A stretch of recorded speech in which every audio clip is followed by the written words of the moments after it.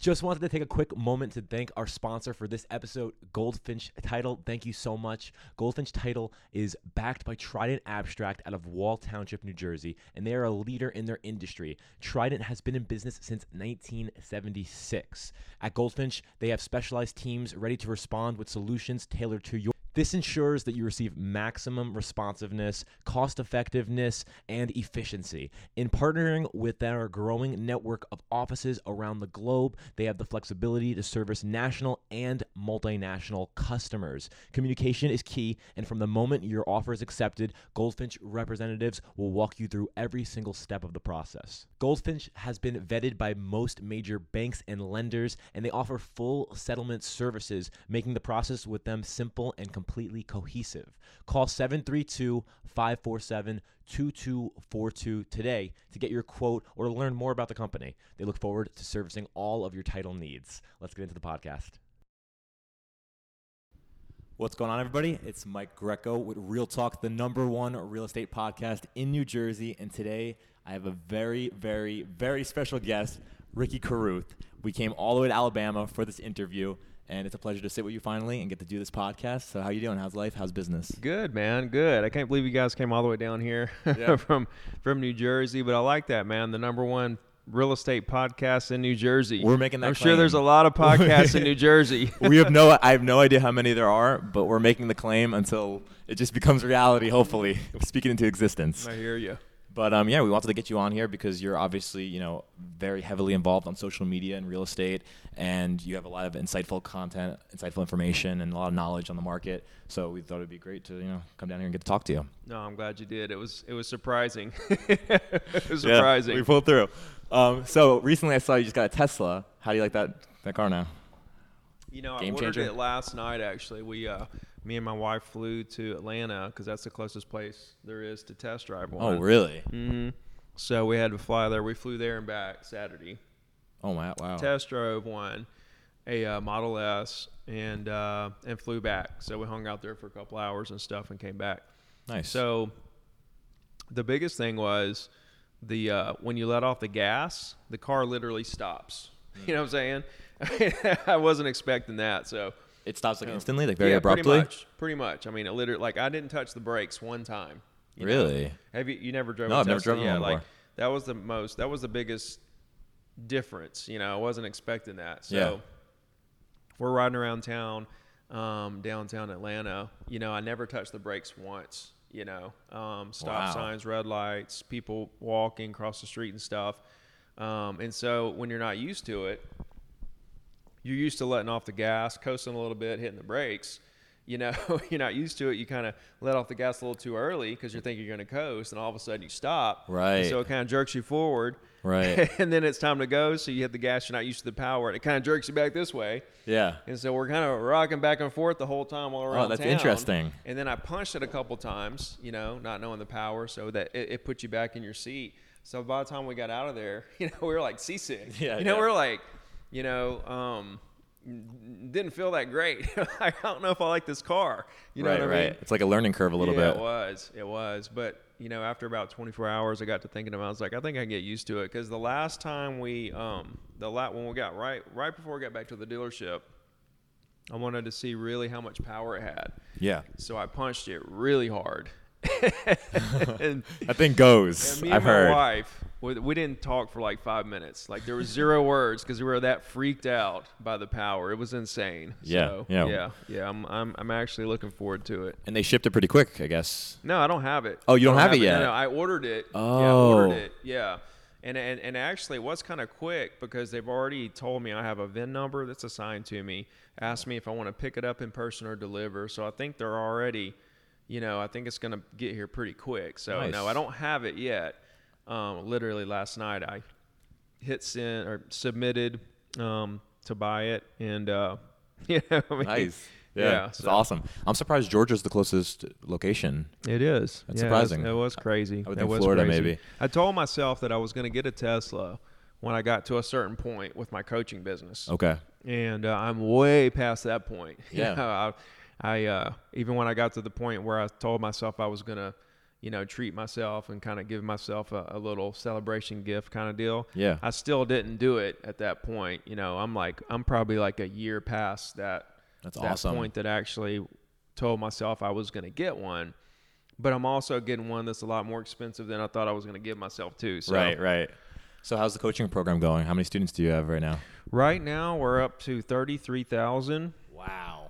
Mm-hmm. Yeah, Wow. worldwide, all over the place. I have a really big following in all these other countries and stuff. Like I have a big following in Brazil, Really? South Africa, Nigeria. I have some agents in Italy, of course, tons in Canada. Not just the U.S. So it's really interesting how far the reach of the internet is, and how I didn't go out and say, oh, I want to coach agents all over the world. These people just find you. Yeah. On YouTube and Instagram and Facebook and stuff like that.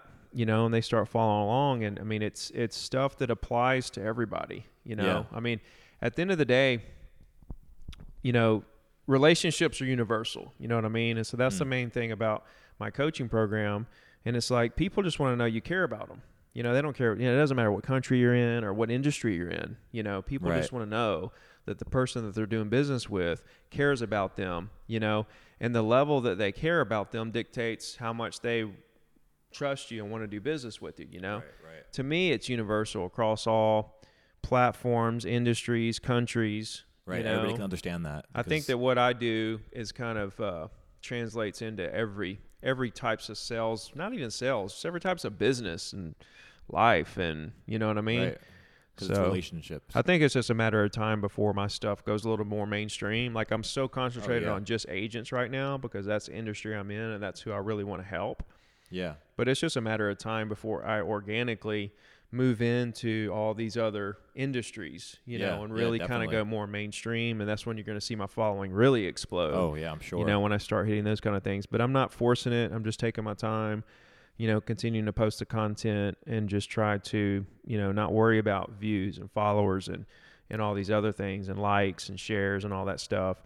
Yeah. Just continuing to put out the consistent, original content that I feel like is going to help people. Providing value. And Yeah. And then just let whatever happens. I can only be the best me I can be, Yeah, So. Absolutely. Well, the reason I brought up Tesla, I wanted to tie into that a little bit, is that I feel like the way that you market yourself, your coaching, and, you as a realtor as a whole is similar to Tesla's way of marketing, because I don't see any commercials for Tesla. I don't see any advertisements. I don't get YouTube ads for it or anything. But it's value provided and people are talking about it. And it's referral based in a way. You hear your friend has a Tesla. So many people have heard great things about Tesla, but they do little to no advertising besides their keynotes, Yeah.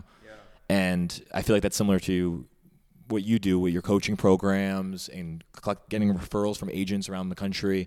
It's very relationship based and referral based. So I saw a little bit of a link there between those two things. Yeah, no, that's interesting. Yeah. So I was listening to your podcast, and I think you had said on a recent episode that you have not done a cold call in over 10 years. 4 years. Since 4 years. 3 years. It's 2017, the beginning of 2017. Okay. I literally, up to that point, I made 100,000 cold calls.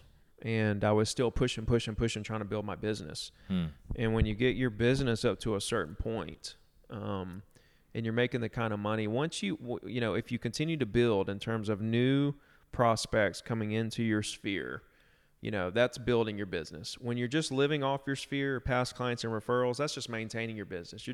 If you build it up to 100,000 and then you quit trying to build, you just maintain with the past clients and referrals, you just make 100,000 forever. Right. You get up to 250, you really push, you get up to 250, you just come back and just relax on your database and your past clients and referrals, you're going to stay at 250. Right. Consistent. Even though you're doing new business with new referrals that never knew you, they're coming in from people that do know you. They told them about you. They come in. That's still new business, but there's no exponential growth.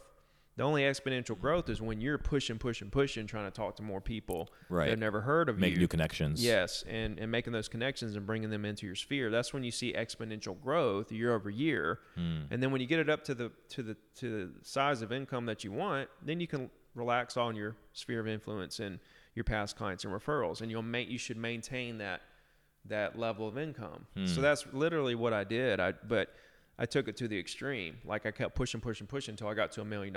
Right. 2017 was the first year I hit $1 million.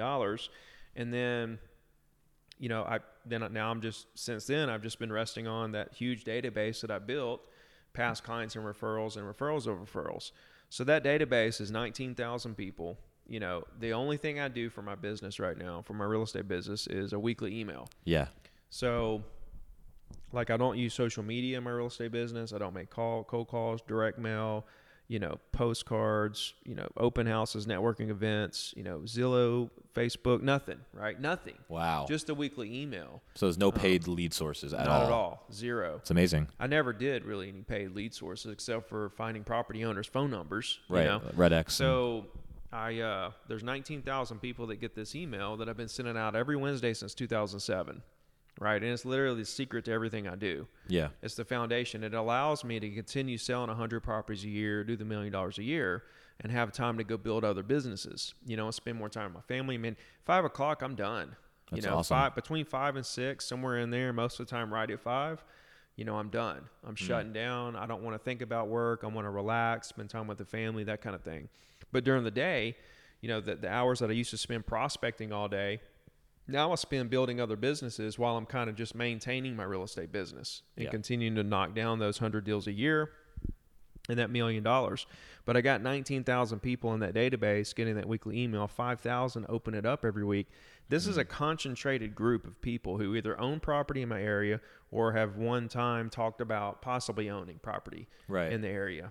You know, it's not just, you know, a bunch of emails I bought somewhere and plugged in there. This is a concentrated, if I wanted to go buy emails, I could have hundreds of thousands of emails. Right. This is a very concentrated, high quality, you know, database of property owners in the area or people that thought about buying at one point, you know, that are keeping up with the market. I mean, if you got 19,000 people in a database, 5,000 are opening that thing up every week. That's a strong, I mean, it doesn't really get any numbers. Better. I mean, if you have 5,000 engaged people who are opening your email, seeing your name every week, reading what you have every week, right? That's an incredible thing just to even think about that happening. Definitely. What would you say to an agent who's asking for advice? Let's say, you know, to get to where you got to, it took a while to build up that database of those emails, and, you know, maybe they have 1,000 people in their email database. How would you give them advice to lead generate every day? Well, you know, first you have to think about, okay, what is a lead, right? To me, you know, a lot of people look at leads, you know, Zillow leads and Facebook leads and, you know, all these different paid lead sources, or, you know, open house leads, or, you know, expireds and for sale by owners. And you look at all these lead sources and all this stuff. And, you know, for me, I look at all that and I think, you know, okay, what is a lead? And to me, a lead is a human being in the market, right? And who's the most efficient lead? The most efficient lead is the lead that makes you the most amount of money in the least amount of time. So who are those leads? They're property owners that already own the exact type of property you want to sell. Right. They already know the process of buying and selling. They already know insurance, taxes, maintenance, utility. They already know everything. You don't have to educate them on any of that stuff. Closing costs, how to get loans. They already know it all. They've already done it. Right. You can skip all the education and go straight to, okay, this is what I want. Let's go get it. Let's write the contract. Let's negotiate. Let's close the deal. Right. And so there's so much easier. You make more money in the least amount of time, and you get to target the exact property owners you want. So a lead to me is just a human being in the market. Now, to take it a step further, when I think of all the things you can do to generate leads, right? And let's just say a bad word real quick, you know, cold calling. And so you think about cold calling. Not a bad word. You think about cold calling and you think about all the people that won't do it, right? Yeah. The people that won't do it. Okay, now what are those people doing to build their business, right? What are a few things that people that don't cold call, what are a few things that they do to build their business? Open houses, postcards, paying for leads. Okay. All that, everything you just told me right there, okay? Let's say they pay for a lead, all right, on Zillow. Sure. Okay, Zillow. They pay for a lead on Zillow. The lead comes into their email or something. Now what do? They have to cold call it. Call them right then. And then what happens? They have no experience talking on the phone. Well, that, but also the lead that you call, they don't know who you are. They don't know what you want. They're not really interested in necessarily buying or selling anything right now. They don't have a preference really of who they're going to work with. Right. They're just, it's literally a cold call. Right. It's literally a cold call. They don't know you. Yeah. They're not ready to do anything. It's literally a call. So we're right back to cold call. So what do? We spend $150 not to cold call, to turn right around and cold call somebody, right? When we could have called, and this is a random person on our market that doesn't want to do anything. When we could have spent 2 cents and called a targeted property owner that owns the exact $600,000, $1 million, $200,000 property we want to sell. Right. Right? And so when I think about buying leads, those are the kind of things I think about. When I think about open houses, you're doing an open house, you don't have to make cold calls. Open house isn't bad if you're using it for the right thing, which is, to me, an open house is just an excuse to talk to the other owners in the neighborhood to see if to invite them or to see. Yeah, I love open houses. That's how I started. Yeah, I mean, to me, open house is just an excuse to talk to the other owners in the subdivision and see how they're doing and see, try to make a connection. But most people aren't doing that because that's what they're trying to get away from. They're trying to get away from talking to strangers and stuff. Yeah. And the one reason they're scared of cold calling and talking to strangers is because they're in this mindset that when they do that, they're bothering them, that they're automatically not, they're assuming that they're not interested. They're assuming that, they don't want to hear from them. They're assuming that, that they're going to think that the person calling is just there to try to sell them something. Right.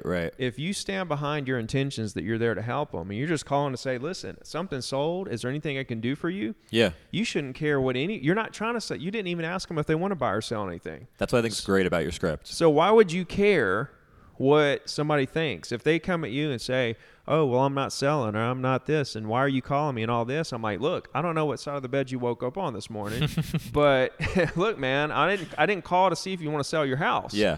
I don't know who you've been talking to, but I'm just calling to see if there's something I could do to help you and give you this market information. Right. Just offering them value, basically. Very non-confrontational, no pressure. And that's what most people are trying to run away from, the confrontation, and they don't realize there's a way that you can do it and communicate without the confrontational, 1980s methods that everybody else is trying to teach you. Yeah.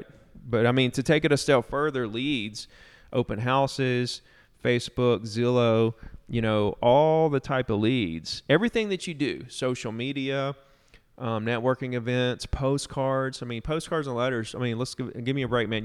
You're sending out a card hoping somebody will call you back, right? Right. What happens when they call you back? You're on the phone with them. Here we go again. And they're like, well, that's a warm lead. They called you and this and that. Well, that's fine. And that's all fine and dandy. But to me, whenever you're talking to property owners, most of the time you hear them say, if you're out in public or another agent or something, you'll hear them say something like, I got a friend of a friend in the business, or I know somebody, or I got a friend in the business, right? A friend. And you think about that statement and you say to yourself, well, the object here seems to be who's friends with the most property owners, because they're going to do business with who they feel like is their friend. So if you break it down to, okay, now the object of real estate, the entire game broken down is who can become who can become friends with the most property owners in the area. Not trying to sell, not trying to list anything, just who has the best skills. Connections. Yeah. Who has the best skills to talk to people and become friends with them. Yeah. And kind of create that rapport and that trust really quickly. That's the whole ball game wrapped up into one. So to finish the answer to the question, as far as new agents with 1,000 people in their database, what do you do? Nothing except for one thing. Call property owners who own the exact property you want to sell and become friends with them. Yeah. Right? And it's unlimited. You can't call all of them.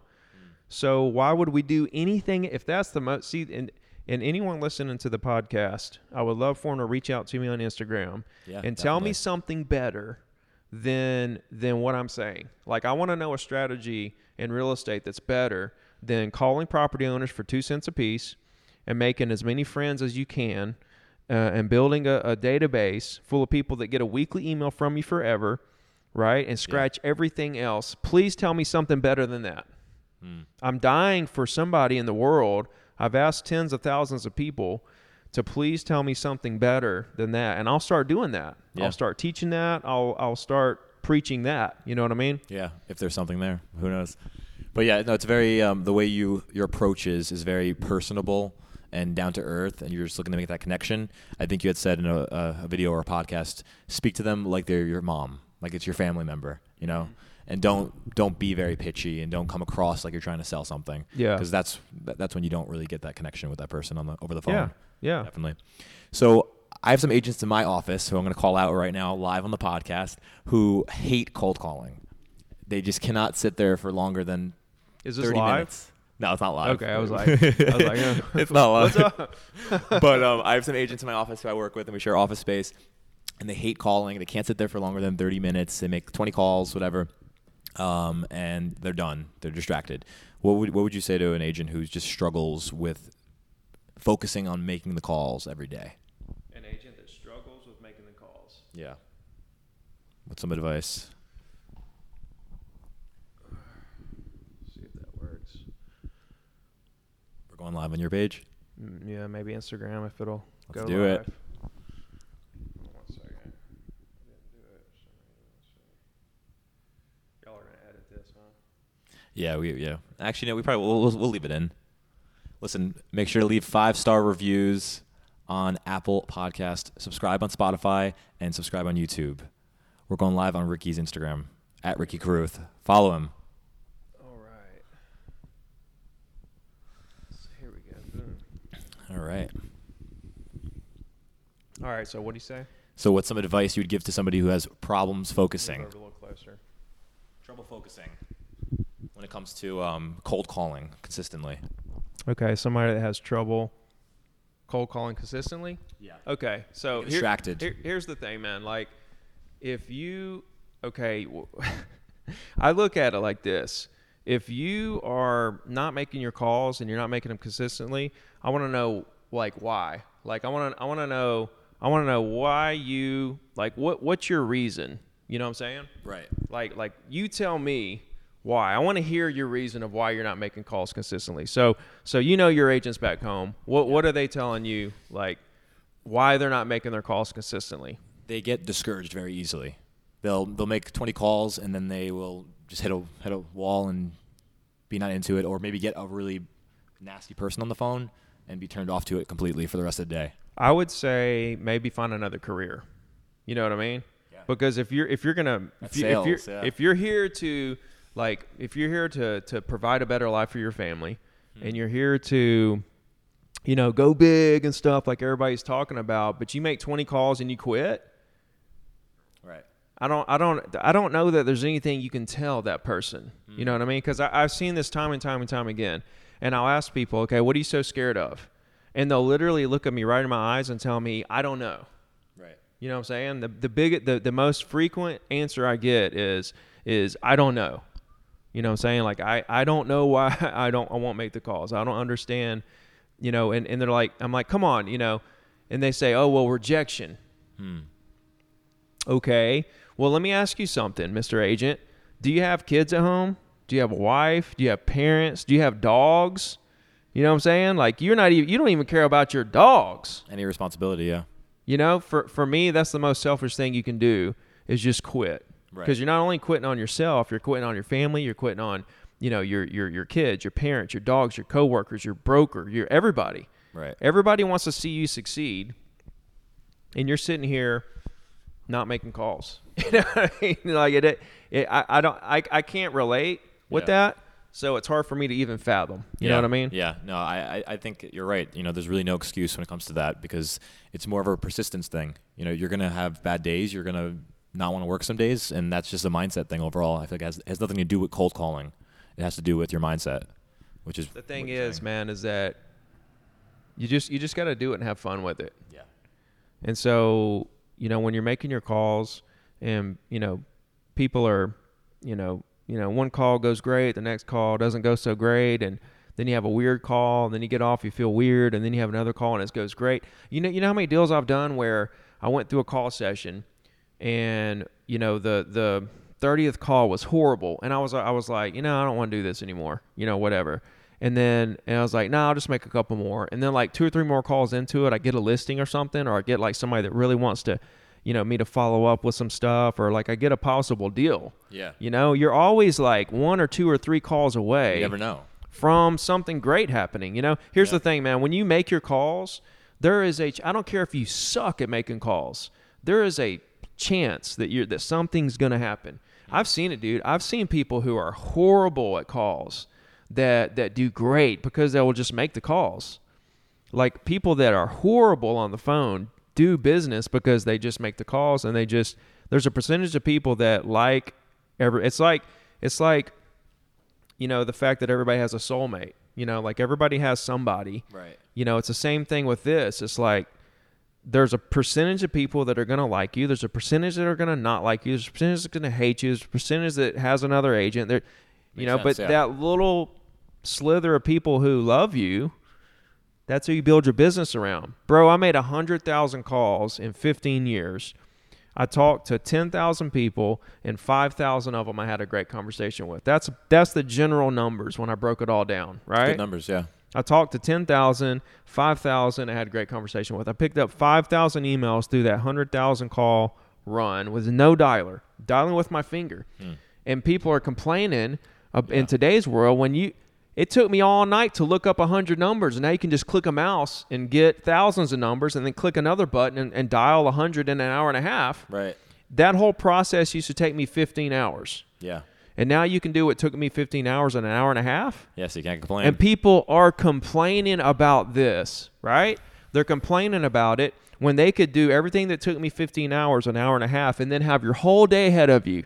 That used to be my whole day. Yeah. And now you can do what I did in a day and then have your whole day ahead of you to do all kinds of other stuff. People just want reasons to complain, sounds like. Yeah. I mean, what else? Like I say, I can't really relate too much to people who aren't willing to get out there. See, these people that you're calling, they need your help.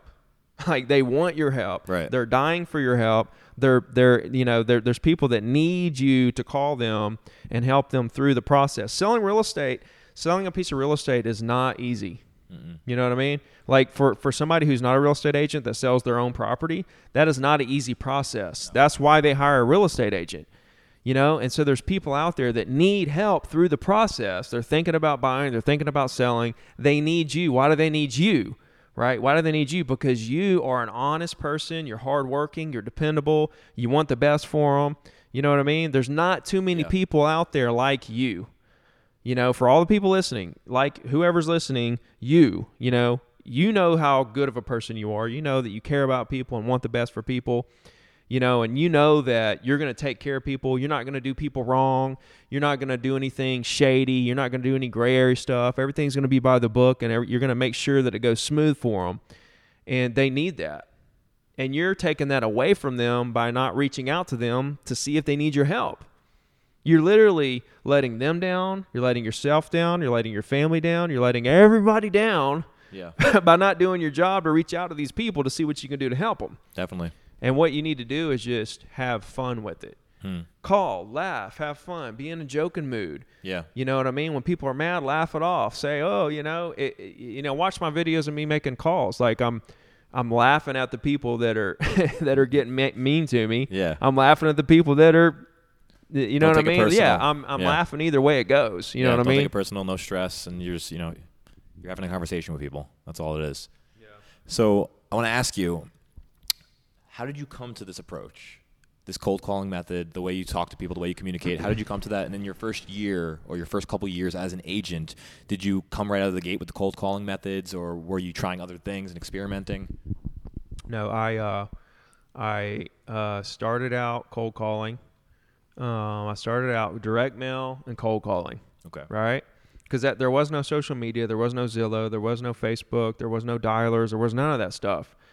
There was barely email and internet. You know what I mean? Right. So it was direct mail, email, which I wasn't doing the weekly email at the time. I didn't start doing that till my second round of getting back into the business and realizing that was something I needed to do. Yeah. But it was mostly direct mail and cold calling. And the way that I the way that I came up with this entire process and this entire system was literally through trial and error. It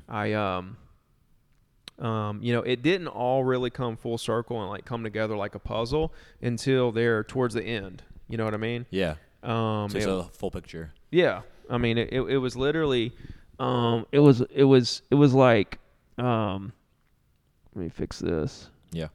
It was, like, when I got back in the business, like I knew that it was relationships over transactions, and then from there, I started doing the weekly email, and then from there, I was already, cold calling and doing direct mail, and so like I just kept going hard with that and kept developing these lifelong relationships. And I started to accumulate these relationships of people that just, was like an extended part of my family, like you could tell there was a really deep connection between me and my clients. Yeah. And those relationships, the number of those type of relationships with my clients just accumulated over the years as my weekly email list of people grew and the closings that I had and how close I was getting with all my clients. And I just kept pushing and pushing and pushing. And then, it all kind of came to me there. Once I started selling 100 properties a year, that when I sold 100 properties in 2014, I made $600K. And the next year I was like, I want to do $1 million. And the next year I did this big grand plan to do $1 million. I'm going to make this many calls, get this many listings, do this. I had an equation. I was like, I'm going to spend this much time. If I do these things, then this is going to happen. Well, the plan I put together, you couldn't do all that in a 24-hour period of time, and the time that you have, it was like way too much. I couldn't make that many calls. I couldn't do that much stuff. And so I became kind of, frustrated. I wasn't depressed. I was more like frustrated, deeply frustrated, like what is wrong with me? Why can't I make $1 million? So I hired a coach and for like 4 months. And what I realized was that, I'm doing all the right things. This guy kind of helped me realize that, no, he didn't even do it on purpose. It was subconsciously because this guy was going through the same old, regular coaching thing, expireds and all this and regular old scripts. And, and what I realized is that what I was doing was way better than what he was teaching. And I realized that, okay, there's not a big secret to this. And that was the year I learned patience. And so it took me 2 more years to get to the $1 million. But long story short, once I got through that phase, where, I started selling the 100 and then got past the frustration of not making as much money as I wanted to make. Once I got past that and I understood all 4 parts of success, it's believe, work hard, adapt, and be patient. And see, I had all the first 3, but I was missing the patience part. See, to succeed, you have to have all 4 of those, right? If somebody's not successful or as successful as they want to be, I can have a 5-minute conversation with you and I can tell you which of these 4 things that you're missing. Right. You either don't believe, like really, really believe. You're either not working hard. Maybe you believe, but you're not working hard. Or maybe you're not adapting, right? Maybe you believe and you're working hard, but you're doing the same thing over and over again. You're not learning from your mistakes. You're not adapting. You're not tweaking. Or maybe you believe, you work hard, and you're adapting well, but you just want it too fast. When you do something big, it takes a long time. I don't care how you slice it up. You'll never do anything overnight that's big. No such thing as an overnight success. Ever. I've never seen it. So I had to learn that last little part because I was doing the first 3 things really well. Yeah. But the last part was something that I had to learn. That was the last little lesson I had to learn that brought it all together. And after I experienced that for a year or so and coming to this place where there's a gray area between being really happy and satisfied and lazy and being super motivated and hungry and unhappy. Yeah. Because a lot of people that are super successful, hungry, and motivated, they keep moving their goals out further and further. They get closer to it and they keep pushing it out and that's what I was doing. Yeah. I hit the 600 and I was like, oh, the $1 million, and then I kept pushing it out and it made me frustrated and unhappy. Yeah. So I found that there's a gray area between being like satisfied and content. Yeah. And also motivated and hungry for more. There's this gray area in between those two where you can be hungry and motivated but still happy with where you are. Yeah. And that's where you really need to be, because that's when you start enjoying the process. Yeah. Because most people don't enjoy the process. They want to be further than where they are all the time. And that's a real dangerous place to be because you're just unhappy and you're not enjoying anything. Right. It's like, why are we even doing this? You know what I'm saying? And so for me, when I found that gray area, that's when it all came together for me. And that's when I started to visualize how I could actually share a system with agents, based on calling property owners, doing a weekly email, being, the hardest working agent, understanding all my philosophies and stuff. Yeah. That's when it all came full circle for me, when I realized there was that gray area, because that's what I was missing the whole time. You know what I mean? Yeah. No, I mean, that's awesome. It's amazing how much content you provide and how much free coaching you do. I mean, you preach it all the time, don't pay for a coach, go with my free coaching program. How do you time manage with, what do you have, 30 pending deals? Well, I had 30. I actually closed, 2 weeks ago I had 30 pending deals, and I closed 3 that week, but then I put like 2 or 3 under contract, and then I closed 5 the next week. So right now, and we closed like 2 or 3 or 4 today. I don't even know how many we closed, but I was down last week. I was down to 24 pendings, and then so like now probably after today I'm probably at but then we put one under contract, so I'm back and forth, keeps going. Yeah. But I was just looking at my board, and literally like the latest closing we have is September 21st. Okay. Except for the one we put under contract today. So literally I'm closing all those deals like in the next 2 weeks. That last one on the 21st is like that. Most of them are closing like mid-September. Yeah. And our board is going to be literally wiped out. I'm sure I'll sell some more, in the next 2 weeks. But it's actually like when the pandemic happened, we had 5 pending, like I've got down to 5 pending only like in the past 6 years. I've only got down to 5 pending maybe like 3 times. Okay. Whenever I get down to 5 pending, I'm like, whoa, like holy, I'm like, we've got to do something. We got to get, I start freaking out. So the pandemic happened, and I had like 5 pending, and I was like, oh, we need to get some more under contract and stuff. And now I'm like, golly, we got too much under contract. You know what I'm saying? So how do you time manage all of that plus the coaching program? Well, man, I think there's a couple of things, right? The first thing is you got to have a really good assistant. You got to have somebody that's like on the back end, really handling all that processing and admin and all that stuff, right? Yeah. The second thing is that you have to get in the state of mind where you're not worried. You're not worried about the pending deals. See, people spend a lot of time worrying about stuff that's never going to happen. They're worried like if the inspection is going to go good. They're worried about, they're like too proactive. They're like calling, to check on stuff that it's nowhere even near ready to even check on. Like they're checking on appraisals that aren't even ordered yet, and it's like just let them order it whenever. You know what I mean? Like that's their job. They're the lender. They're the banker. They know how to do their job. Let them do their job. You go do your job and go get more deals. You know what I mean? And so I think agents are way too proactive on the little things around the deal. For me, it's like when I get a listing or a pending deal, that deal's done. Like I got a list of pendings and listings.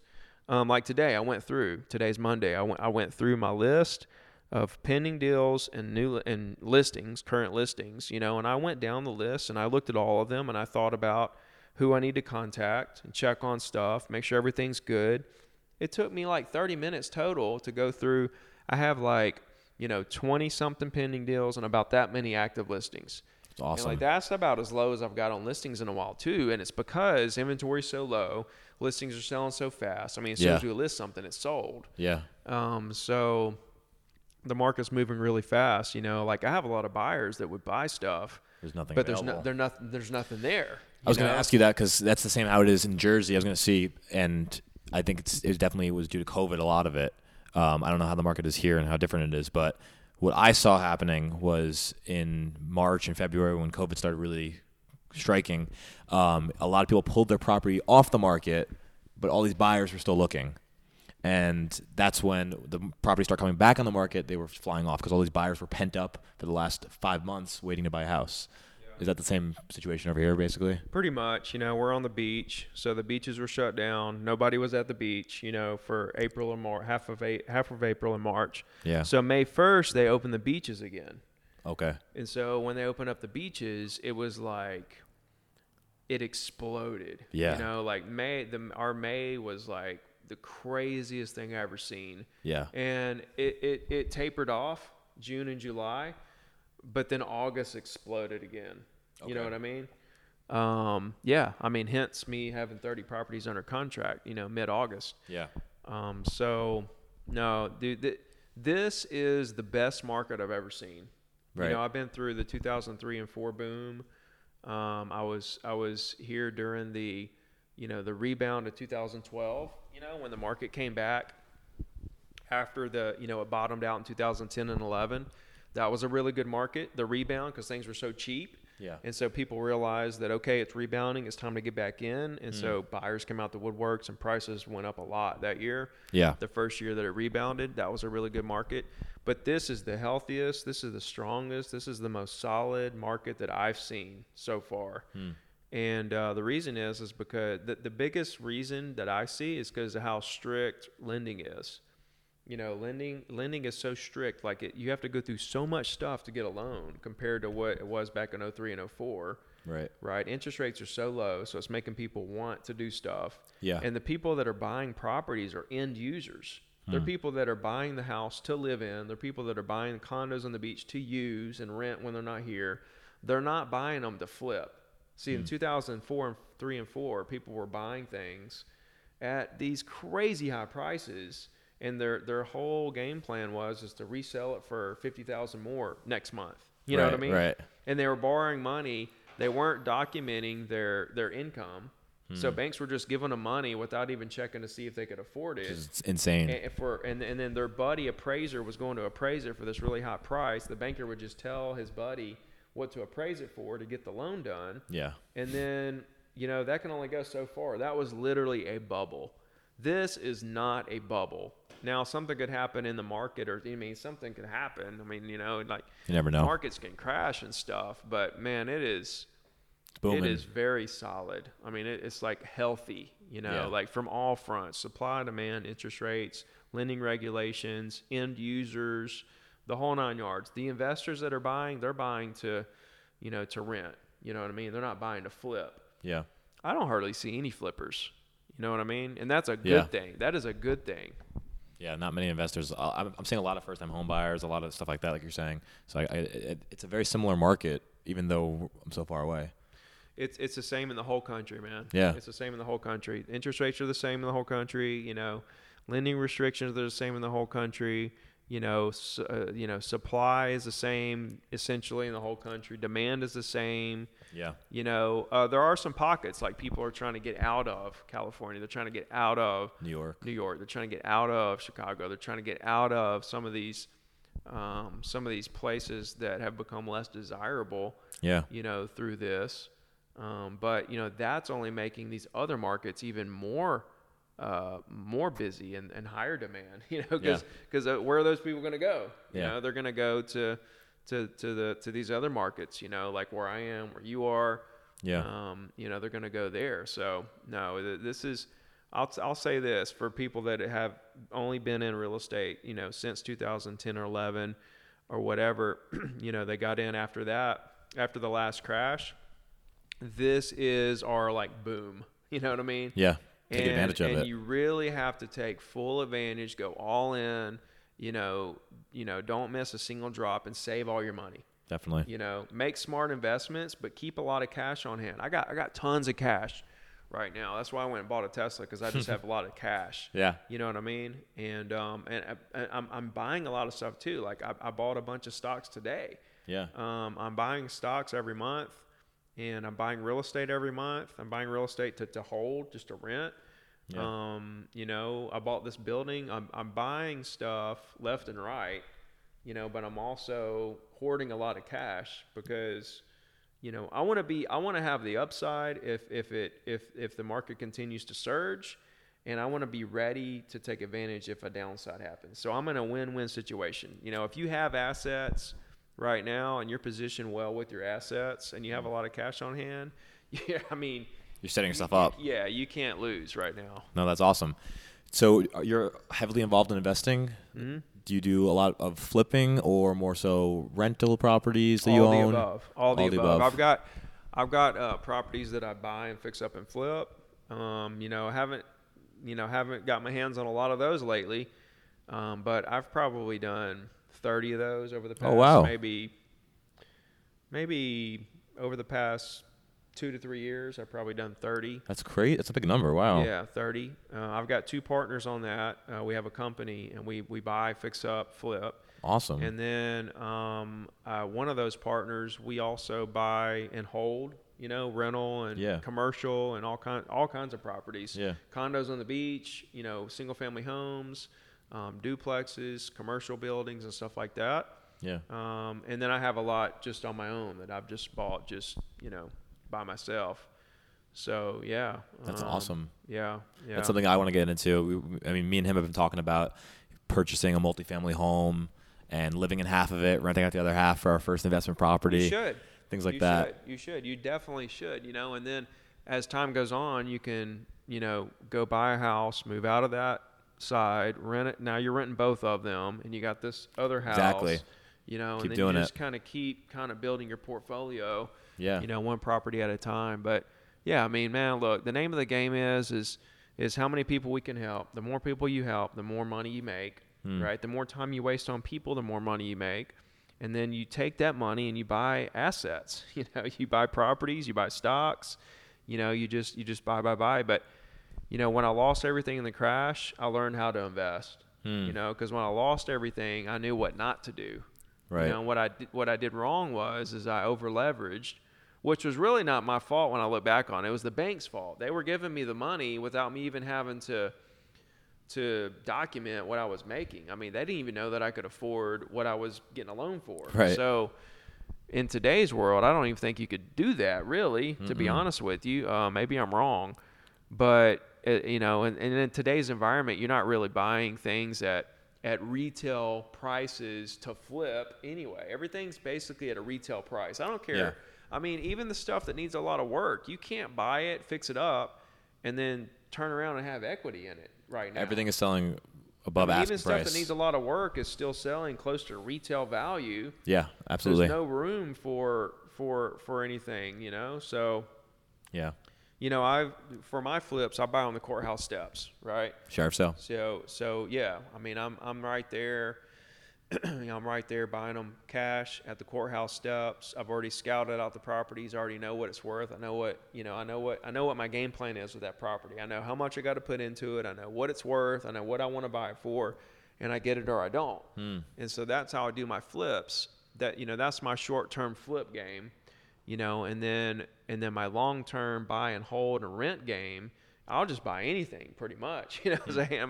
You just show me something with some numbers behind it. Definitely. As long as it'll cash flow, I'm interested because I'm just sticking my money, all over the place. But I think that's an interesting, the side of a realtor who also invests, has rental properties, flips. I think that's an interesting take and something that a lot of agents don't talk about enough. And, I think a lot of younger people need to get involved in investing. I'll tell you one thing I really want to do is I want to put together like a capital fund, Grant has. And I really want to get into that game of creating the situation where other people can invest with me. Yeah. And buying these big properties all around the country. Right. That's kind of what I've already started making steps towards that. That's awesome. Something I really want to get into. So that's coming soon. Just got to keep putting the pieces of the puzzle in place and awesome. See that's how really far cool. I can take it. Nice. Well, we were talking about stocks a little bit earlier, so I have a lighthearted question for you. Do you have any stock picks for a new investor in the stock market? Anything you're eyeing? Well, there's a lot of them, really, to be honest with you. Yeah. I'm watching the stock market right here as we speak. I've got Exxon. Exxon's on the screen. It just depends on where you are in your stock career in terms of buying stocks. If you're brand new in stocks, you just put money in. if I would have known, like I started buying stocks like maybe 4 years ago. Okay. And I was so oblivious to the stock market that I didn't even realize there was a crash in 2008. You know what I mean? Like You weren't that's involved. how far like I didn't even know anything about stocks or anything. So 4 years ago when I started investing in stocks, there's a friend of mine, he has about 15 million in the stock market. And he's the one that kind of pushed me to start my own account, my Fidelity account, and start putting money in stocks and stuff. And, when you're starting out, man, it was funny because like I put money in, and then like things started coming down a little bit and I took it all out, Yeah. when I should have left it in and bought more. I feel like that's what a lot of people do when they start because you don't get it. Yeah, you don't realize scared. like you can't lose your money. I mean, you can if like if a company goes completely out of business. Yeah. But, Apple's not going out of business. Google's not going out of business. Right. Facebook isn't going out of business. These Patience companies. game. What's that? It's a patience game again. Yeah. But if you get back to the patience game, but also the not worrying game, and you understand, hey, if you understand how the game of stocks work, it's really hard to lose, to be honest with you, because stocks go up more than they go down. Right. They go up and down, up and down, up and down, but they go up more than they go down over the long term. Yeah, especially if you're smart with the ones you're picking. Right. Look at Warren Buffett, right? Warren Buffett, the Oracle of Omaha. That guy, he look at his stock picks and the money that he put in and like how long he kept these different companies and stuff. And you just realize, it's just really easy. It's easy money. Bro, it's you literally click a few buttons and make money. It's a lot easier than roofing houses, working on an oil rig, selling real estate. Yeah. And so as you're going through your real estate career, if you can dabble, right, just dabble in the stock market and really try to learn it and to watch all the companies, to see how it all happens, the ebbs and flows, how everything correlates to what's going on with the rest of the world, with political and everything else, and how it all ties in together. Yeah. And you start to realize the big picture of it. Then as you're going through your real estate career, at some point, you're going to retire at some point. You want to have hopefully. You want to develop a skill. Yeah. And like, okay, day trading for me, not a good idea, right? That's literally like going to the casino and just putting it all on black. That's how I feel. You hope I win. I have a friend who does it. Shout out Tom Clancy. And he was doing it during COVID, and he was making money. And I was like, I can never do that. I feel way too risky about it. I know guys that do it. They short all day long. They short. They go in and they bet that it's going to go down for the day. You know what I mean? Like they trade shorts. Yeah. And I know a guy who does pretty well. I haven't talked to him in a while. I don't know where he's at right now or anything, but and he's like, those long-term investors, they're looking for 20% a year.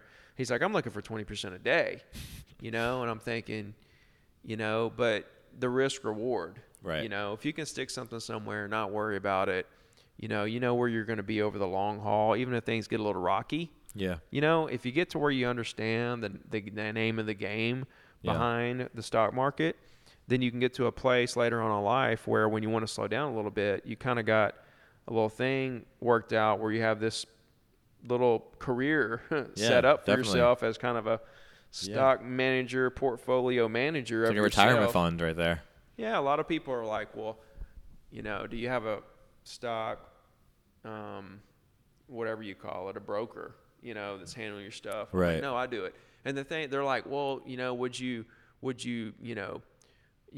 do brain surgery on yourself kind of deal and one of those things, don't you want a professional handling that? And for me, I'm like, okay, yeah, if I gave all my money to a stockbroker, sure, maybe they would do better than I'm doing myself. I'm an amateur, right?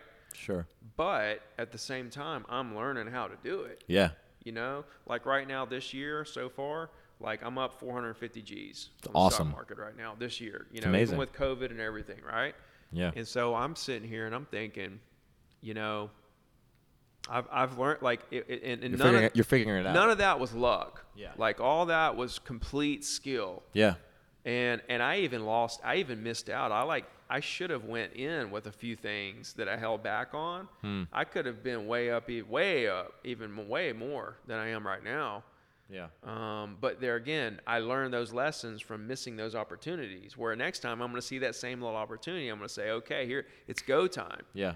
You know? Exactly. So that's definitely a mentality of mine throughout my life, is just, I feel like I produce the best and I work the best and the hardest when I'm throwing myself into the fire and just making myself figure it out, just brainstorming. Yeah. I mean, dude, the best education is through experience. You got to have, exactly. You got to have podcasts and video and seminars and books and all that stuff. You got to learn stuff from other people, watching other people, asking questions, all that stuff. But all that only takes you so far. Right. You got to have the experience behind it too. That's why people can't just come into real estate.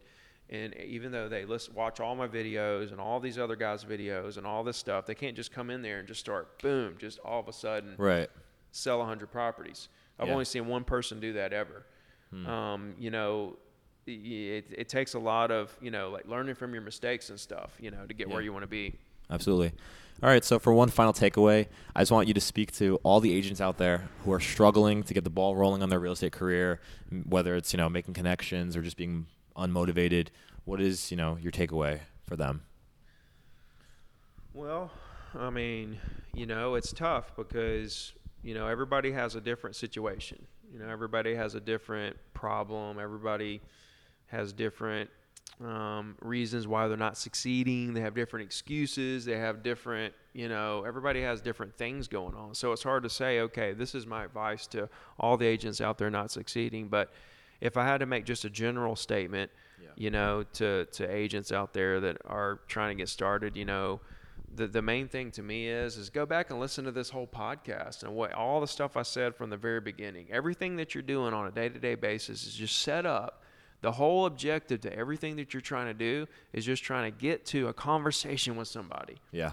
And so why don't you just quit doing all this stuff to try to get to the conversation and just go straight to the conversation? Straight to the source. Yeah, like if you want to exponentially grow your business, right, and that's what you really, really want to do, here's something for you. All the people out there that pay for leads and do all this stuff to try to get leads and everything, this is what I want you to do.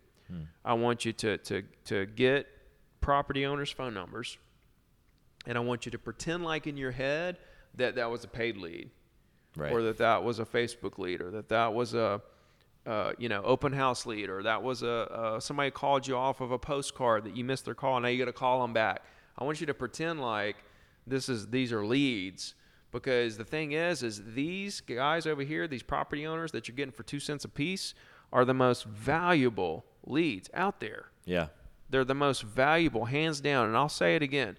Please, somebody hit me up, email, Instagram, wherever, and tell me something better than calling property owners that own the exact property you want to sell for 2 cents a piece and making friends with them. Directly to the source. And doing a weekly email forever with everyone that you talk to, connect with, you get their email. Give me something better. Right? So check this out. For the people that are struggling and stuff, right? If you said to yourself, okay, I'm going to have 5 great conversations with property owners in my area I never talked to before, right? I'm just going to work all day till I have 5 great conversations, right? That's 25 a week, 100 in a month, Monday through Friday, 100 in a month, okay? 1,200 in a year, 24 in 2 years, 36 in 3 years. You're one of the top real estate agents in the area at that point. If you've went through 3 years and had 3,600 great conversations with property owners in your area, it doesn't seem like much. You're like, oh, I'm grinding, and this is a lot of hard work, and I talked to 5 people today. Whoop-de-doo. Nobody wanted to do anything. That's right. The kind of stuff you're running up against. Is I talked to 5 people. Yeah, we had great conversations, but nobody wanted to do anything. Okay, did you get their email? Yeah, I got their email address. I'm going to put them on weekly email and stuff, but nobody wanted to do anything, right? But if you did that every day, Monday through Friday for 3 years, you would literally be out of nowhere. Nobody would ever see it coming. They'd be like, where'd this agent come from? Yeah. You would be the top agent in your market, one of the top agents in your market. And if you take it a step further like I did and just keep going, like I got to 19,000. I went till I had 19,000. I had 5,000 really good conversations with those 100,000 people. Right. And then and listen, when you get to a 5 or 10,000 on your weekly email, it'll organically grow from there, because from the 5,000 it turned into 19,000, because the referrals that those people send you, and see, when you have a lot of listings online, you'll get online leads. Yeah. People will call you, they'll see your listing online, they'll call you, or one of these Zillow or Realtor.com, they'll send you a little free lead here or there, teasing you, trying to get you. They'll be real leads. Yeah. And so over the years, through the referrals of referrals, all the leads that come in from just having so many listings and stuff, that's how I got from the 5,000 to the 19,000. You know what I mean?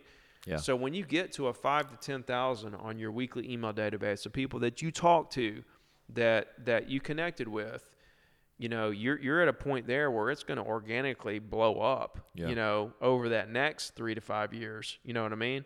Yeah. So that's kind of where it was for me. When I hit 5,000 or so on my weekly email, I hadn't made any cold calls since. I've maintained my income every year.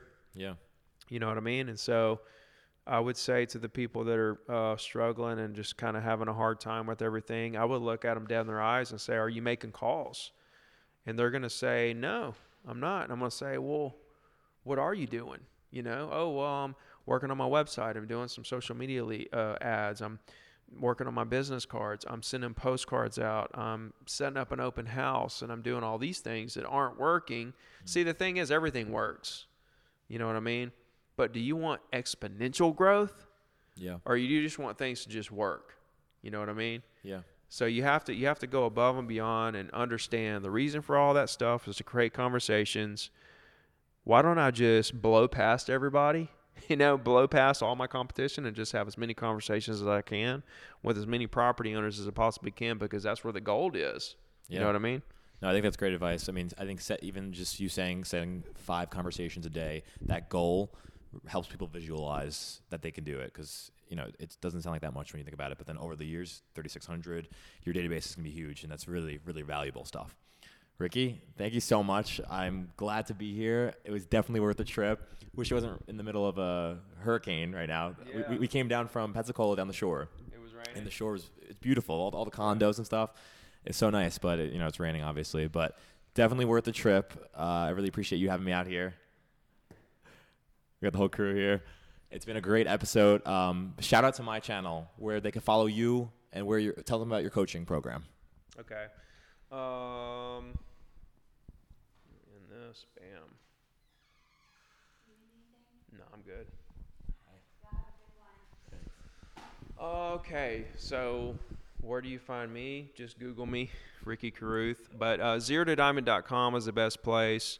That's where the coaching program is. 90-day action plan. Finish that. Email me. We'll hop on a call. Talk about how it went, the good, the bad. I want to know more about your goals. I'll give you a few tips and hopefully push you in the right direction. Yeah. That's all free. Okay. That's at ZeroToDiamond.com. And I answer every message on Instagram at Ricky Carruth. He does. That's how I got here. Completely free coaching. Make sure to follow him on Instagram and everywhere else. Thank you for watching. Make sure to follow us as well, Real Talk Cast on Instagram, or my personal Instagram, mgrecorealty. And if you're watching on Apple, please leave a 5-star review. I'll see you guys next time.